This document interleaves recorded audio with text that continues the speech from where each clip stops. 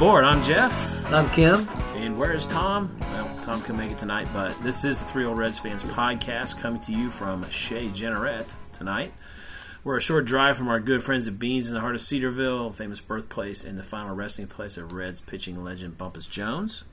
Last week, I guess it's been, 2-3 weeks. You were gone. I was at Tom's house, and we talked, and now you're back in town, and he's tied up right now, so maybe here the next time the three of us can all get together, but it's a busy summer so far, and spring as it were. So, but a big Reds welcome to some more of our new listeners, and big thanks to Podbean.com for giving us that huge boost. We're still listed as a featured podcast. Our followers on Podbean are up to 934. I think, was it 2 weeks ago? It was like just over 600? 600, now it's 934. Wow. Download numbers don't equal the followers, but, eventually maybe all of them will catch up to us. So when you do, I did look at the other analytics. We're now in 35 countries. We've had downloads, at least one download, in as many as 35 countries, the UK being our number 2. We do have a good follower on Twitter and who's from the UK. He had a question for us last week. And 38 states. So California's number 2. We're happy about that. Glad people are finding us and tuning in.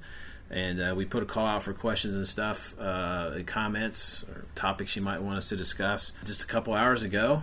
And we've got a few hits on Facebook and one on Twitter, so we will get to those as we work through. They're very hitting a lot of the topics we're going to hit anyway, so we'll just sort of introduce a lot of our topics by going right to them. So, anyway, you're back from your African adventure. I had mine. I think you're more tan than I am. It's working out in the yard yesterday. Working out in the yard? Oh, did you? We're by the pool, actually, working on the pool. Working on the pool. Yeah, it's finally got clean. Did it? Oh, yeah. Okay. Well, I should have. It's Monday evening going on 8 o'clock. I should have brought the trunks for a little dip.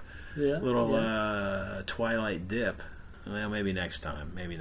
But when you left town, it was still the Reds just kind of flowering around. We win a couple, lose a couple, get to 3 games under 500, and then a week later we're 6 under, and then we back to 3, and then so forth, and lo and behold, and Tom and I talked about this in the last show. It's like there's got to be a winning streak somewhere. So we win 6 straight, do lose a couple to the Brewers. Of course, in the end, as you said when we were talking, well, when you win the first 2 of a series, you hope to do better than split, and you do. But when you look back on it, you get a split in Milwaukee, coming off the 6-game winning streak, and now going out to see the Angels this week, and then Cubs coming in. Was this a blip, or can they? They're not going to keep having 6-game winning streaks necessarily, but can they really turn a corner a little bit and play at more of a 575 winning percentage level, something like that? Maybe not 600, but instead of the 500 level we've been seeing, or a little below. Well, since the first start of the season, it's a little over 500, but it needs to get to that 575 or something like that to really probably contend and have a chance. Make up for that slow start. Make up for it. From what you've seen, is this team turn a corner, or is this just one of those 6-game winning streaks that everybody kind of has, even bad teams? Well, when I left for Africa, we were about 4 to 5 under 500, so I had no internet access for like 8 days. And so when I finally had access when we were leaving and heading to Europe, I'm looking at the record, and I'm thinking, oh boy, about 6 or 7 under. I look at stats, it's like, oh boy, no one's hitting. Yeah. No one. I look at Suarez, ugh. Look at Winker, ugh. Look at Dietrich. Got his career high home runs. Nothing. He didn't hit a home. I don't think he hit a home run the whole time you were out of town. He and Winker did not. I think Suarez had 1. Yeah. So it's like, whoa. And then what were we? 30 and 38. And I think, Jeff, to answer your question, what we witnessed the past 7 games is what happens when the team hits to the way we thought they would hit. In terms of hits, in terms of timely hits, is what we have not had by any stretch of the imagination. And the pitching has remained what we've seen all along. Not good pitching, overall very good pitching. And that's starting and bullpen. So if we can get the hitting up to par, to consistency is my key word here. The pitching remain consistent as it has all year, and the hitting come up to par and be consistent. If we can do that, then we can say this is something that is more than just a blip, more than just okay, you got your streak out of the way, now go back to being the Reds. And I think it's something that we can see. But you can't, I think now with the 2 losses, I believe after that, was it 1-7 start or 1-8, whatever it was, you see information out there, well, there are 3 above 500 since that time. We can't just go 3 above 500. We've got to get to that 575, 600 mark to make up for the dismal start and to get ourselves competitive. Right. And I think now if you get Alex Wood back, from what I've been reading, 3 to 4 weeks, and if he's something, then you add another quality starter who at GABP, his forte, as I've read it, is ground ball outs, and we need that at GABP. Yeah. So I'm a fan. By definition, I'm subjective, but I try to look at that objectively and say, okay, if we can get the hitting to be more consistent, I think what we've seen can be the norm. All right. Well, let's look at one of our Facebook questions here, or a comment. It's a comment and then a question from Jared Bucher. He says, well, I got pretty excited when they won 6 in a row. Then the Reds proceed to lose the next 2 games. Should we still be buyers, or are we just being delusional about being able to contend this year? Well, let's deal with the buyers-sellers thing a little bit later. This thing about being delusional, which you just said, you're subjective, you're a fan, and I am too, and I'm like fired up. I don't care if I'm delusional, all right? Baseball's supposed to be fun, right? So beginning of the season, we went on record on here and said how many games we thought they'd win. And you guys were like in the 70s. What was your number? 76? I believe I was 76, and I you think guys mocked Tom was maybe 79 or 80, and I was like 84, maybe something like that. And I still feel that way. I would rather be positive and hope that's what they're going to do. And then if I get disappointed, I get disappointed. Oh well. But yeah, so I'm willing to be delusional, Jared. I mean, I really am. I mean, when I see what's happening at the plate with Puig and Winker's hit again, and Suarez will hit again. I'm not worried about him. And Votto's hit over 300 now. His slash line is really good for the last several, I don't know how many games. I read something earlier today about it, and I don't remember the numbers exactly, but it's like that's pretty much typical Joey. Slugging, maybe not so much because he hit a home run yesterday, but he's the power. I think the power is definitely diminished for him. Getting on base, maybe not, because he still leads the team on base, but it's still not typical Joey on base. So, in time, we'll see what happens with him. But that's who I am. I think they can contend, and so I'm not. To Jared's question, I'm not at all a seller. A buyer depends. I mean, we can get to that now if we want, but I don't think we're in the traditional sense of the word, of what that usually means. I think buyer and seller, that's kind of it's on the extreme usually, right? If you're a buyer, you're willing to you'll buy that, you'll rent that guy, you'll trade for a guy who's going to be a free agent just to try to help you win something right now. And I don't think we should do that. I think you give up too much if you do that, and I certainly don't think we should be a seller. Does that mean we shouldn't trade somebody who we're pretty sure we don't have a chance to sign next year? Maybe, maybe so. But as long as we get something decent for him, I don't want to give somebody away either. I mean, what's the difference of trading Yasiel Puig for kind of nothing versus keeping him the rest of the year? And if he walks, and you didn't really get anything of value anyway. Only if you get something of real value. But for me, it's too early to answer the question. I do too. We went into the Milwaukee series knowing that out of the next 13 games, 11 were Milwaukee and Chicago. We're through 4 of those games. We're right where we started with the split, but it's promising. But in terms of buyer-seller, I think we won't know until the All-Star break. Now, I looked at the record. We're 5.5 out of the Central. Now, you look at the wild card, and the wild card, Jeff, we're tied for 9th. However, we're only 3.5 out. Oh, yeah, it's tight, yeah. So there is definitely the potential that you will not have to sell. Yeah. Or you're not in a position to be the traditional seller. Mm-hmm. But for me, it's too early. Right. And then with the schedule coming up, they have to win overall, but you really have to win within the division. And that's what Milwaukee has done. Mm-hmm. They are 20-12 right now versus the Central. And they're a half game behind the Cubs. The Cubs in first place are 13-11.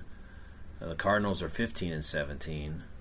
Then the Reds and Pirates are tied for last right now, or tied for fourth. That sounds a little better than tied for last or tied for fourth. Anyway, Pirates are 12-14. The Reds are 13-19. So Central. Yeah, you go back to the beginning of the season, that losing streak. We lost a bunch of games to the Milwaukee Pirates. and Pittsburgh. Yeah, we lost to and Milwaukee. So that since then probably played it pretty even. I haven't really looked at it that closely. We're going to see left-handed pitching coming up, as we were discussing earlier, with the Cubs. I think, as you mentioned, one of the games with the Angels is a left-handed pitcher. The Reds are 9-9 against lefties, and that's actually the best record in the division. 7-8 for the Cubs, Brewers 10-13, Cardinals 7-8, Pirates 8-11, Reds are 9-9. So maybe that sets up well for that weekend series. I don't know. It is the Cubs. The Cubs have been the streakiest team in baseball this year. Yes. They had that horrible start, and then they won like 21 out of 30 games or 21 out of 20, some crazy thing. Then they slumped again. Now they're starting to hit again. Mm-hmm. I don't know. Are they going to keep being streaky, and maybe we got a chance to win a series against them this weekend? We'll see. Mm-hmm. We'll see. And we're going Friday night. Yes. Yeah. Sonny Gray. Sonny Gray pitching against Carlos Quintana. Yeah. So that'll be good. I haven't seen Sonny pitch in person ever, so that'll be fun. Buyers, sellers, I think you're right. We got to wait. It's too soon because they are in this position right now where they, depending on what they do, not even just to the All-Star break, because the trade deadline is not till the 31st. Even a week or two after that, you've still got time. There's still plenty of time. So they've still got almost a month of games to play before you have to do that. Now, there was a news report out about Reds said they'd be interested in an offensive player, a controllable offensive player. Well, yeah, I hope so. I hope you're always interested in that. But I think that was a way of them saying we are more than interested. Mm-hmm. I mean, you're always interested in that. When they said that, it got me thinking that, maybe they really are pursuing it. Because you're always interested in it. Like if somebody comes to you with a good deal, yeah, you're interested. When they said that, maybe that was to say, hey, everybody, we are going to pursue something. Mm-hmm. So I don't know what they'll do, but it's got to be controllable. I would not be in favor of trading for a guy who just is a rental, like the Dodgers did with Machado last year. I wouldn't be in favor of that. So agreed. But the Dodgers, doesn't matter what they do, they're still winning. They didn't keep Machado, but look at them now.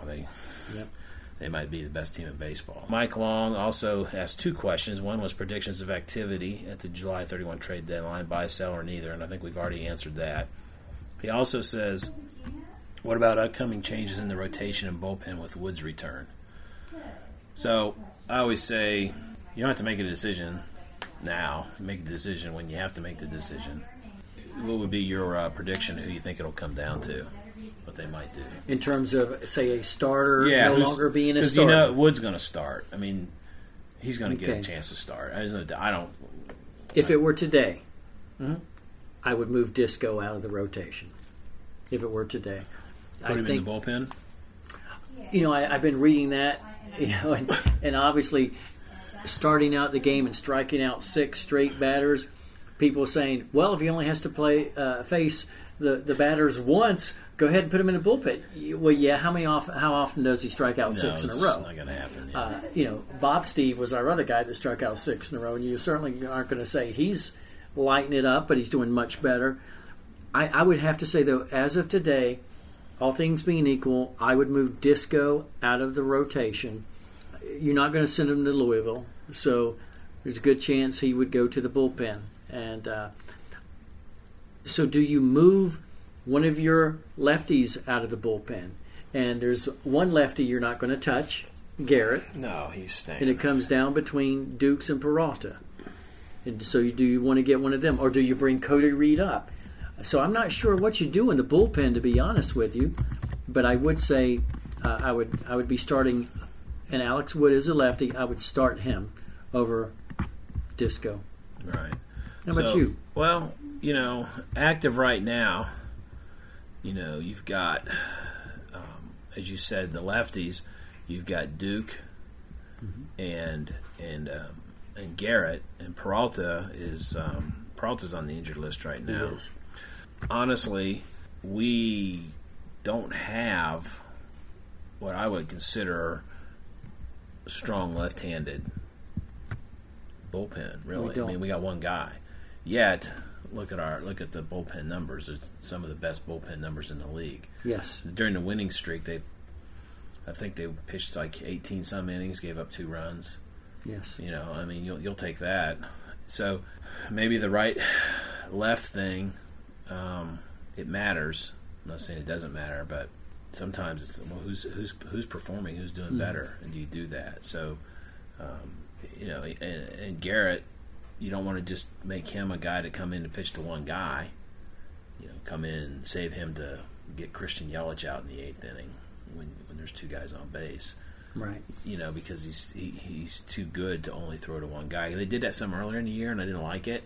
Like, we need to see more of him. He might, he may be the best reliever on the team right now. So I want to see more of him. But I don't think there is a good answer. I don't know what the answer is, because I've always wished all season they had one less pitcher and one more offensive player. Which brings us to another question. Scooter's coming back probably Friday, from what I heard today. Who goes? And I think that's a question. And it's probably Phillip Ervin, I guess. Could be Kyle Farmer. I don't know. Really, the bigger question is, Scooter plays a lot. What's that going to do to other guys and other at-bats, and who's going to be playing where? And because he's going to play second base, which reduces second base time for Dietrich, Peraza. What happens with those 2 guys? I really don't know. I was thinking about this earlier today, and having Iggy as our shortstop and Scooter as your second baseman, and then everyone and our outfield's got Winker, Senzel, and Puig. So the odd men out are going to be Peraza, Dietrich, and Farmer. Well, Farmer's kind of already the odd man out already, because so he's the 25th out of that, guy. then what do you do with one of these guys? You're not going to do anything with Tucker Barnhart, as bad as he's been hitting, but Kyle Farmer can catch. But is he kind of a catcher, or is he an emergency catcher? He's the emergency catcher. Right, so you don't probably want to do anything with Barnhart. So it comes down to those 3. You're not going to touch Peraza just because of his versatility. And last year, I don't think you are, at least. And last year in the second half of the season, he tore it up, and they're hoping he'll do that again. And he's hit well lately. He's hit really Dietrich well. is such a fan favorite, but taking that out, the guy produces. His average is 230, but he produces, and he's such an energizing force on that team. I really have to say, listening to myself talk about this, Kyle Farmer would probably be even more so the odd man out. But I tell you, like I texted you the other night when he hit a home run, the throw-in. This guy was the throw-in, and look what he's done. He didn't hit any homers until this year, did he? No, but he hadn't he'd only played and he hasn't had a lot of at-bats, so to speak, with the Reds. Yeah, but he hardly had been up with the Dodgers. He hadn't played much in the majors. So he's got more experience this year in the big leagues than he had before. And Josh Van Meter went down to Louisville, and what's he doing? He's tearing it up again. Well, but that's in Louisville. It's in Louisville, and they're playing with the Major League ball down there now against AAA pitchers. So I don't know what that means, because he came up and didn't really do much. In all fairness, he didn't get a whole lot of playing time, but you're right. Not a lot. Senzel has come up and played well, but I think Senzel is a completely different level of player. Yep. Tom texted us the other night. You guys still what did he say? Are you guys still? You guys think he can really still be a sure thing? And then that night he just go off and hit a home run and did all these other things. And I was like, well, so far so good for a rookie. I mean, he's not going to win Rookie of the Year with Pete Alonso playing for the Mets, but still, it's you can't. Yeah, he's done it. I think he's a guy who came to the majors not hoping to get there, but expecting to be there. And so I think he's a future leader in the clubhouse. I got to say this: Tom was not big on putting Senzel in center field. He's never played. My thought is this: if you've been playing ball all your life, and Senzel has, and you're a natural and you're an athlete, you're going to make it at any position. You can make it at almost any position. Chris Welch, I love hearing him speak more than any of the other Reds announcers. I don't know if you caught more than this Tom? the other night. I'm just kidding. I don't know if you caught this the other night. Welch was talking about Senzel. Not his exact words, but his meaning. He said this, Jeff. He believed that Senzel could play at any position, and then he said, even behind the plate, and be a very good Major League Baseball player. And that's what we've seen in Senzel. This kid will produce. Yeah. And again, he's been playing what, Jeff? Since early May. Not maybe? long enough. We had an extra year of him, and I like how you said you don't want me to answer that, and I laughed. As I told you, I laughed as I texted you that comment. But this kid, as I said last year, he has performed at every level. As long as he continues to progress, there's no reason to think he won't perform at the major league level. And so far, he has. Oh, yeah, he has. He's been consistent. His batting average is first 10 games or so. It's been right in that about a 20-point window. Is he up 270 now? Yeah, I mean, he's been in the 250s, the 270s. He's been in that window. Consistent. Hit some home runs early. Didn't hit any for a little bit. Now he's showing. Yep. He's hit some again. Yep. He'll steal a base sometimes. And playing very good center field. Yeah. I listened to him on Jim Day's podcast. He said that he thinks he'll be in center field for a while. Maybe not his whole career, but for now, he thinks he's there for a good bit. Until somebody else can move him out of there and come up and do that. Who are you thinking? Oh, I don't know. I mean, You're thinking Siri or... Well, Siri, I think Taylor Trammell can play it. The question is, his arm has been questioned. I talked to him at then the Dragons had that 20th year anniversary game, and I talked to Trammell. He was there, and I got to talk to him, and he's like, my arm is stronger. I feel like I can play that. But the Reds he hasn't played a lick of center field in Chattanooga this year. That tells me the Reds have decided he's not a center fielder. And I get that because there are other guys in the system who aren't that far behind him who are definitely can play center field well and are playing well. And Stuart Fairchild's one. He's hitting well. And I don't know if he's in Daytona or if he's in Chattanooga. But he's really hitting the ball well, and he's a good center fielder. But I tell you, the best center fielder in the organization right now is Michael Ciani at Dayton. What I've seen of him and what other people who have watched him play all season, Tom Nichols for one, who is the broadcaster for that team, has said that kid, if he was in the majors right now, would be one of the best center fielders in the major leagues. Defensively, we're talking? Okay. Defensively, yeah, as a center fielder. If I'm looking at organization-wide, how pieces are going to fall in, I'm thinking I need to get Taylor Trammell really well in a corner because Michael Ciani's coming. He was a fourth-round pick, but he got first or second-round kind of bonus money because there was a signability issue because he committed to UVA. He's 19. Yeah. He didn't hit a lick for about 6 weeks when he got to Dayton. He was hitting like 130-something.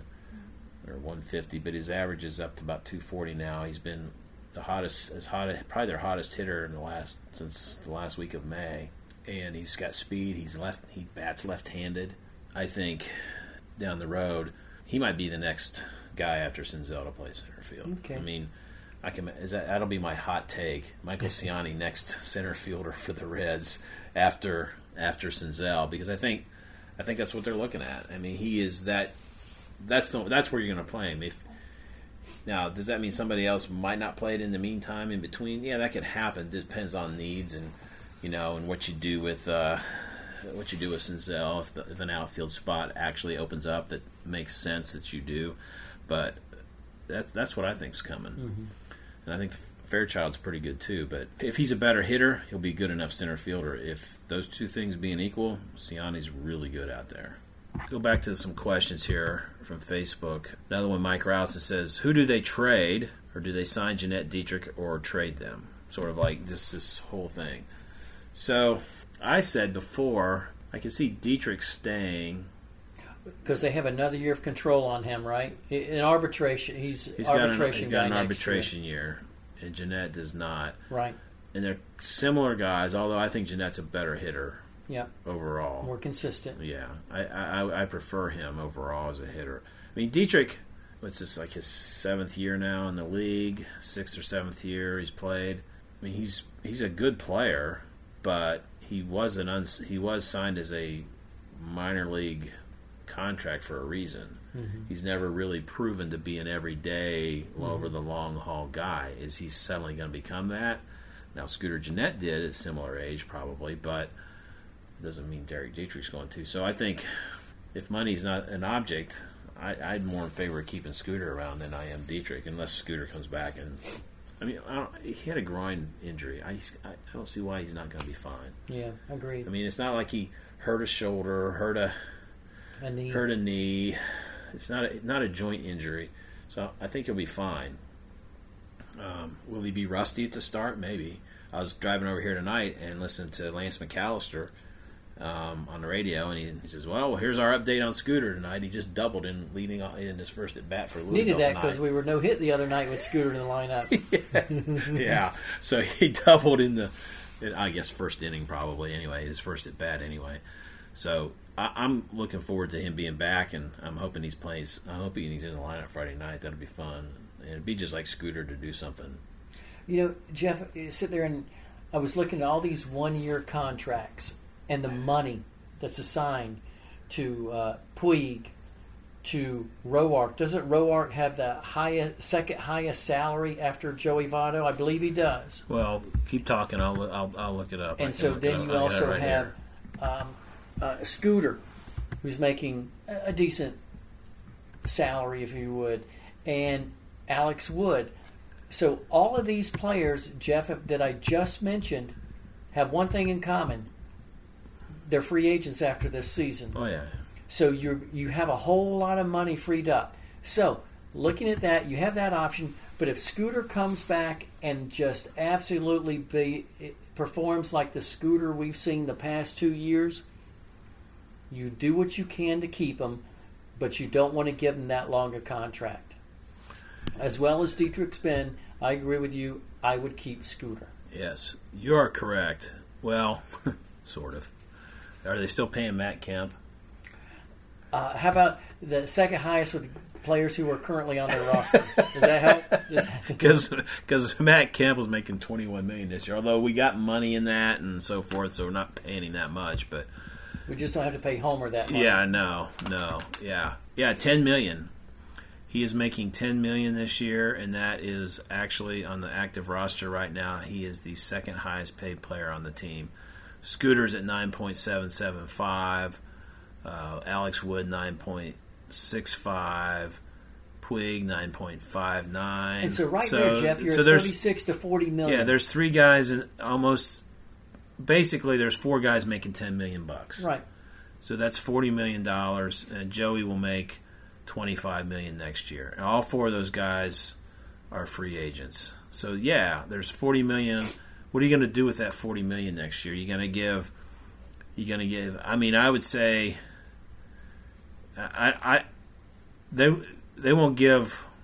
They might offer Roark something, but ain't going to be any more, or very little more. I mean, he might get 11 or 12. Right? Scooter's going to want 15. Puig's going to want 15. If Wood comes back and pitches well, he's going to want 15. At least, or more. All right, so last year it just depends on. Part of it depends on how they finish the season. That's where I'm going. Because you got a Puig who started terrible, but now all of a sudden his value might be going back up, especially if he finishes well. Alex Wood's untradeable right now, anyway. Right. So you don't know. And Jeanette hadn't played all season either. Right. So anyway, go ahead. I'm sitting here thinking, okay, when Wood comes in, I would like to see us keep Roark and Wood. Last year at this time, we were enamored with what pitcher, Jeff? Enamored with who? Went to the Angels. What's his name? Matt Harvey. Matt Harvey. I can't remember his name. We were enamored with him. I think they made an offer, but he went to California, right? I would love to see us keep Wood and Roark, but I do not want to see us break the bank. Puig is he's very intriguing. I think we were texting the other. I can, as you know, I can't stay up late and watch the game. So Friday night I stayed up and watched that 4 hour. I couldn't believe 4 hour and 8 minute game. Did you take a nap in the 7th inning and wake back up? That's what I wondered. But Puig, even when he's so frustrating, when he goes up there and the pitcher walks 2 guys in front of him and he goes and swings it the first pitch. I don't care if it's down the middle of the strike zone. The guy just hits a guy and walks 2 pitchers. You don't swing at the first pitch. But when he stands out in right field and that ball's hit to him, move at your own risk. The guy defensively is just incredible. So I'm a little intrigued with Puig and what they could do with him. But I would not break the bank. I will disagree with you a bit on Puig swinging at the first pitch. Okay. Because the guy just walks 2 guys. What's he want to do to the next guy? He wants to get. He wants to throw a strike. He's going to throw a fastball over the plate, and if it's down low where Puig likes it, I'd swing it. I wouldn't swing at a high strike, but he didn't swing at high strikes because he can't hit him. Understand? That's my rule of thumb, and I think that's everyone's rule of thumb. Here's who actually did it. I think it was Peraza, and I'm like, of all people, Mr. Pop up to right field, Jose Peraza, you of all people, don't do it. If I'm going to say anyone can do it, I'm going to say a Votto, a Winker, a Puig, and a Senzel. But the two hits were the night of the walk off. The two back-to-back singles. Senzel hit a first pitch. Yep. And did Winker hit a first pitch too? Yep. But there weren't a bunch of. I walks don't think you in can that have inning. I'm just saying you can't have a blind. Yeah, and I think you're agreeing with me now. Agreeing to. I'm not saying I changed your mind. I like it. But You're agreeing with me. It's about time. All I'm saying is a rule of thumb: if a guy's wild, don't make it easy on him. No, that's all. But if you get a pitch you like, yes, especially Puig, a home run hitter, and if it's a low strike, Puig likes the low pitches. Yeah, exactly. And I don't remember what he swung at, but I don't either. Anyway, but I know. Can't be as bad. I don't know if you saw that. Anytime a guy swings at a first pitch in that situation, I'm waiting for your text. Can't be. Why did he swing at that? Well, it's not as standard as the DH. I'm just saying, right? Yes, I'm on record as wanting the DH.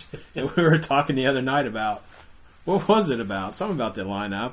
And I was like, who do this? And I got, if we had DH. And I responded, there it is. And you responded back, that's my go-to. It is. It's my go-to. And I'm looking forward to that next couple nights. We get to have a DH. And you'll have to let me know how it went. I'll have to DVR it because I think one game starts at 10:07. Yeah. Well, I won't be up. Oh, yes, you will. You'll fall asleep watching it. Tuesday night I can stay up. Thursday I got to get up early in the morning, so I won't stay up for that one. Well, that game actually starts a little bit sooner than 10:07. Does it? Oh, I don't know. However, I think it's a getaway day, so to speak. However, since we are 3 old Reds fans, I think I can say this on this podcast. Oh, it's an 8:07 game. Yeah. Ah. Yeah. See. All right. You're agreeing with me now. See how that works both ways? It's an 8:07. I don't know if I can make it to the end. Hey, however, Milwaukee was 8:15. However, at some point in the middle of the night, I will get up out of bed. Yeah. All right. It won't be a 12:15 Joel Youngblood, right? No, it won't be that. Some point during the middle of the night, I will get out of bed. And I will look at my phone to see how the game went. I do that a lot. Yeah, I'll wake up and see, okay, what happened? I'll probably check my fantasy team, too, to see if I lost or gained any points over the night. What do you think, Callie? Callie's our mascot for the show tonight. What kind of dog is that? Callie is a cross between a Chihuahua and a King Charles Spaniard. Good little loyal Spaniard or Spaniel? Yes. Spaniel. King Charles Spaniel. So, yes, she has that spaniel look about her face. She does. And she definitely size-wise is more like the Spaniel than the Chihuahua. More like a Scooter or a Dietrich size-wise, right? Yes. She's got gold around her neck, too, just like Dietrich. So did you see the other night when he got hit for the 6th time and he's going to first base and he went held up 6 fingers like... So, yeah, that guy gets under people's skin on the other teams. He just has a way of doing that. So I sent a tweet to the Reds. I tagged the Reds people in it, and Jason Stark. You know who Jason Stark is? I know the name, yes. Jason Stark writes great stuff. I mean, he's working for The Athletic now, and he loves weird stuff in baseball. So I tagged him too. I said, because they're making this big deal about it. He's the first Red ever, get hit by a pitch 3 times in one game. And I said, is he the first guy to ever hit 3 homers in a game and get hit by a pitch 3 times in a game? At least in the same season, At least in the same season, if ever. Nobody replied to me. I guess we're a nobody. But anyway, this made me wonder. See, you should stay up late Tuesday night because you might see something you've never seen before. Although you probably wouldn't because you'd probably fall asleep. So I would. Yeah. I'll struggle because I got to get up early Tuesday morning. So I might take a nap Tuesday afternoon so I can stay up. I like when I mentioned about the game Friday night, and you go, is it a day game, night game? You go, I should be up by then. Yes, I'm on summer break. But life of the professor. I will definitely be up by then. So, yes. So Molly is pitching against somebody named Haney tomorrow night. Mm-hmm. And then... Do they have the... They do not have a... Right. Wednesday is still listed TBD. So we do not know if they'll be... So and they're listing right Cubs now, TBD. Where did you see Quintana? Oh, you're talking Anaheim or Chicago? No, I'm talking about Friday now. They're listing Cubs as TBD on the MLB. I saw it on ESPN. ESPN had Quintana listed. Mm-hmm. Okay.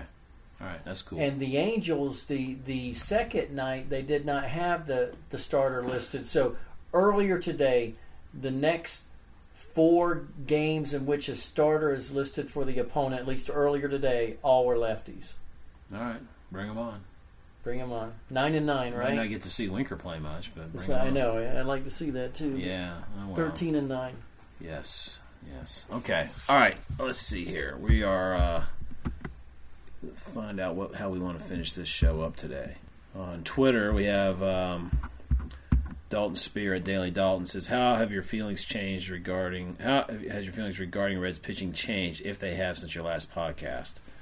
Well, you're asking a lot for me to remember what I thought, what I said on the last podcast. I don't think they've changed. I think I'm still high on our pitching. I think Castillo has to cut down on the walks. I don't think he'll be. I think Castillo will struggle against a really good lineup, like he's shown twice against the Brewers, if he doesn't clean that up.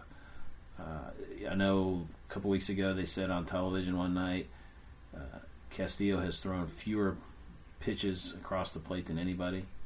He gets the guys to chase a lot against a better team, better hitters. They're not going to chase as much. He didn't get to many 2-strike counts. Couldn't throw his changeup as much in that game. That hurt him. So I think that's what has to happen there. Roark, I knew Roark would be kind of what he is, bulldogish, pretty good most of the time. Once in a while, he might not get out of the 3rd inning, which is true. He's improving, but he's better than he's been steadily getting better. I think Mahle, if you look at a lot of his other numbers other than ERA, some of those other predictive numbers like FIP and xFIP and some of those other pitching stats that all the stat heads say are more predictive than ERA. Those numbers for him are better than his ERA. Mm-hmm. So maybe he's pitching a little better than we think. Now remember, in like his first 5 starts, the Reds were shut out 3 times. Right, and he didn't get a lot of innings in. Right. And that's one thing that I'll see if I can explain this. I think I brought this up once before.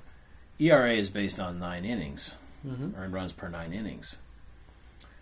Well, when you were throwing 7, when starters were more routinely going 7 and 8 innings, if you give up 3 runs, now if you go only 5 or 5 2/3 and give up 3 runs, your ERA is not as good. Right. So and Molly finally went 7 for his longest outing ever. His outings were a little shorter. I'd have to look at his run totals and see, but that ERA could be a little deceiving. Kind of like a ERA can be very deceiving for a reliever, right? I mean, David Hernandez's ERA is a little over 4, but David Hernandez pitches in lots of high leverage situations, and you don't cringe when David Hernandez goes in the game. I don't. I don't know if you do, but No. because there's probably been once or twice, he didn't have it and he gave up some stuff, but he's pretty good at not letting inherited runners score, it seems like, and doing the job. So it can be a little deceiving. So Gray, I'm happy with him. I mean, how can you not be? I think their ERA is all year. Their starter ERA has been anywhere from like 1 to 4 in the National League, depending on the week, and the reliever ERA is good too. So I don't have any problems with it. I think they're carrying one more than they need to, but the way David Bell has been using the bullpen makes sense. If he is shown maybe lately that he's going to let starters go just a little longer. If some philosophy changes or the starters prove that they can go a little longer, maybe he can feel free to have one fewer relievers. I don't know. I would have to say that if you're coaching, managing a team in any sport, you do not want your players to speak out to the press. You want to keep it in the clubhouse. You want to keep it in the locker room. Yeah. I get that with Molly. But, Jeff, I liked how Molly responded from the standpoint, Jeff, that I like that the man wants the ball and he wants to pitch longer. He's not running. He's not hiding. He's saying, I want to develop. Okay? I like that. Yeah, I do too. Secondly, Roark has also spoken up about it.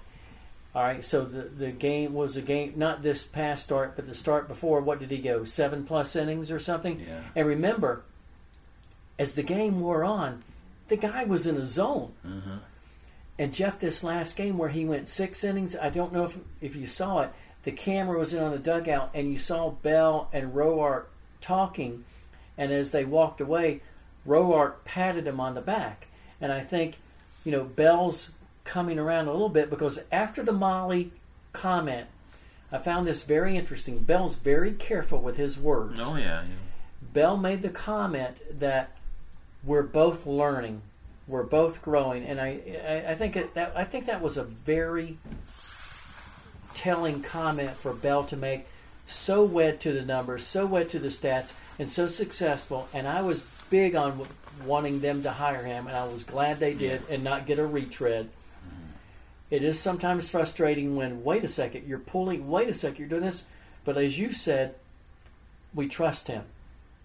I think at the same point, there's a little bit of, you know what, if any pitcher, let's say Molly and Roark we're talking about, instead of going 5 2/3, if they can go 6 2/3, instead of 6, they can go 7. That's nice to be able to bring in another pitcher or so for just an inning or two. And let them develop. Yeah. Let them stretch. And it's really if you look at the Reds' numbers and the rest of baseball, they're right in line with the way everybody else is doing it. Our relievers are not throwing way more innings than other people. It's all about the same. We're actually, I think the last time I saw some of those numbers, there's a lot of teams whose relievers have thrown more innings than the Reds' relievers have. Well, the Reds have a complete game this year. Yeah. They will? Oh, will they? Yeah. Oh, I don't know. Maybe. We had one last year. Might. I mean, I could see. Well, I don't know if Castillo can, because it's the walks.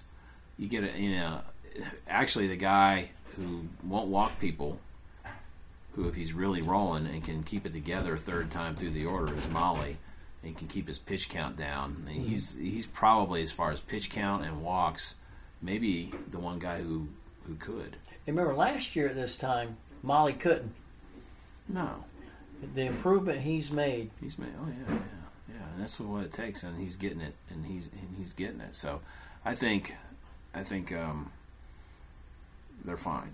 I mean, you can't argue with the overall numbers. Yes, we wish Castillo would have pitched better on Saturday. Yes, wish DeSclafani would have pitched better on Sunday. you're going to have games like that. I don't care who you are. I don't care what your staff is. You're going to have starters. Not everybody's going to have a quality start every time. So Castillo, I read this the other day.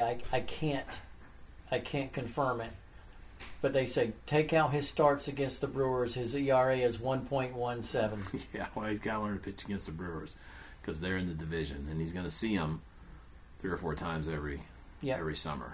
Yep. So last show, we talked about trade of what I referred to as sort of the trade of the century for the Reds, and with the trade deadline coming up, this one was made in November. It was the Geronimo, Armbruster, Billingham, Menke, and Morgan that we got by trading Tommy Helms, Lee May, and Jimmy Stewart to the Astros. Mm-hmm. So last week we talked about Geronimo and his impact on the Reds, and Ed Armbruster. We'll talk about him this week. Yes, he had a little bit of impact, not near as much as a Cesar Geronimo did, or Jack Billingham did, or obviously Joe Morgan did. But when you look him up on Baseball Reference, it says pinch hitter and outfielder. Well, mostly he was a pinch hitter, and it's just so he was from the Bahamas. Did you know that? Played 5 years in the big leagues, all with the Reds, and in those 5 years he got 265 at bats. So not many at bats. Bat at 245 batting average.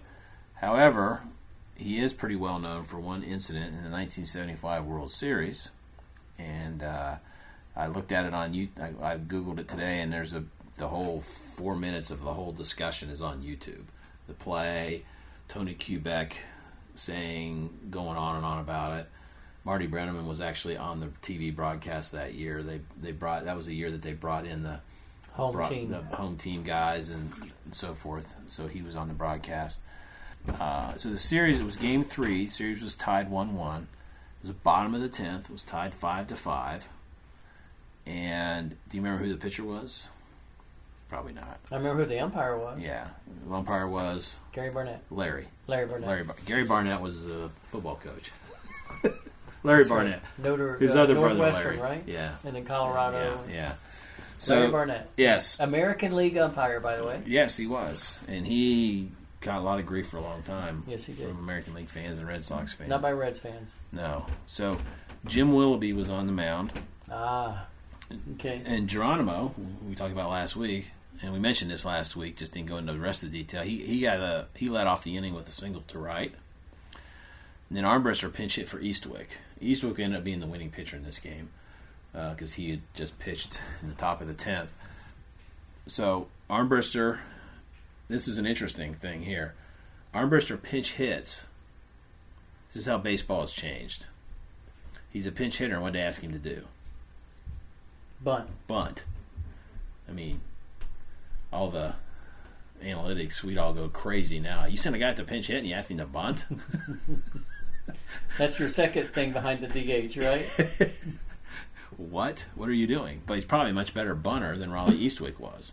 And maybe Eastwick was done for the night anyway. He probably pitched enough. So he bunts it right in front of the plate, and then he and Fisk get tangled up, right? Mm-hmm. And then Fisk, what does Fisk do? Do you remember?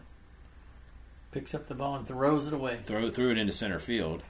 So Geronimo goes to third, and Armbruster ended up getting to second because they threw to third, and Armbruster was hustling, and he gets to second. So the big controversy then, and then Darryl Johnson is the Red Sox manager, and he's out arguing about it, and they're showing it again. And Tony Kubek, who I never liked. You didn't like Kubek? He's an American League homer. I liked him. He was always an American League homer. He's a Yankee. He's a Yankee shortstop. Yeah. I was not ever a really big Kubek fan. He's talking very loudly in a whiny voice, if you ask me. That's why he was all about how that should have been interference.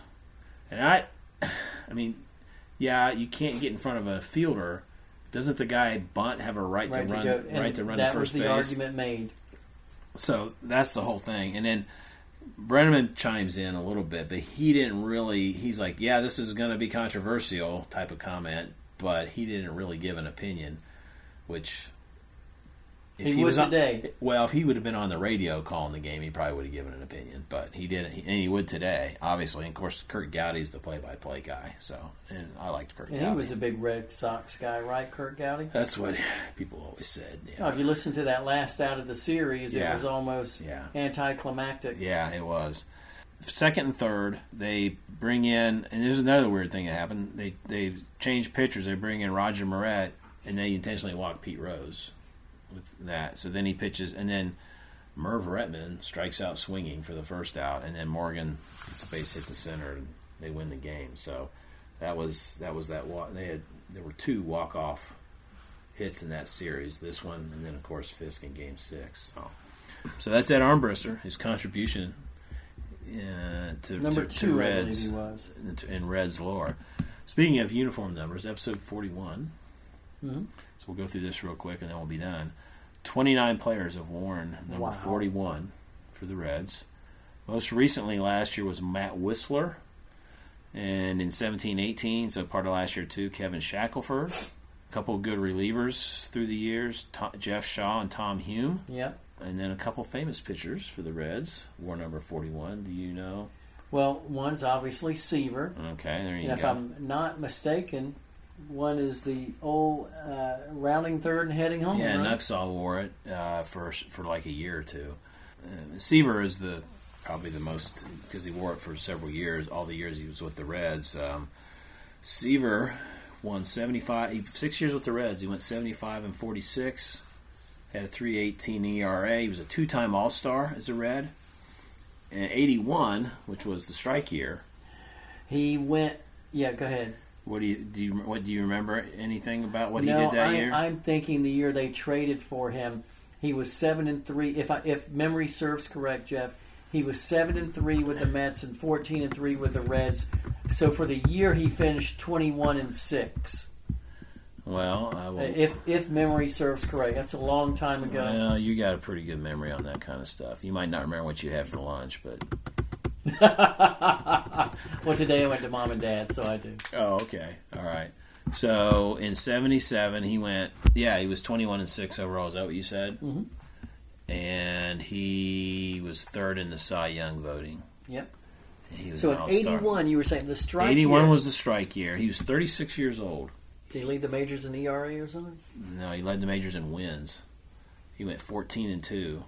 Had had the best winning percentage and the best wins in the league, and he also had an ERA of 2.54. He was second in the Cy Young voting in 81. Was it a Dodger?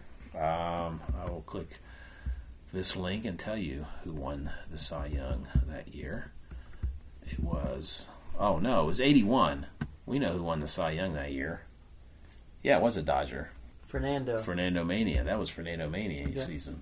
So yeah, because he went 13-7 and a 2.48. I mean, you could say Seaver in some ways had better numbers. They both had 8 first place votes, and Fernando beat him by 3 points in the voting points. Wow. 70-67. So close, but I mean Fernando threw almost 30 more innings. And he struck out 180 guys. Seaver struck out 87. Yeah. So I mean, it was Fernando's year. You know, that's all we heard about. You know, Mm-hmm. he was a rock star that year. So you know, he won the award. So anyway, so that wraps up our stuff. Guess we'll be at the game Friday night. Yeah. I'm 1-0 this year. I'm going to Reds games. So we'll see how that goes. And hopefully our next time we can get Tom back in the fold. I had him last time, you this time. Hopefully all 3 of us can get it all back together next time. Maybe we get John in here and maybe somebody else. You know, what we need to do, too, had some texts with some buddies from Southern California, New York, and PA. We all went to high school together. Oldest ballparks after Fenway and Wrigley. You might be surprised at the answers. Oh, Dodger Stadium's probably one of them. You might be surprised. And you might be surprised after that. Yeah, that'd be interesting to look up. Tom, that's your job. Look that up for next show. I don't think he's not.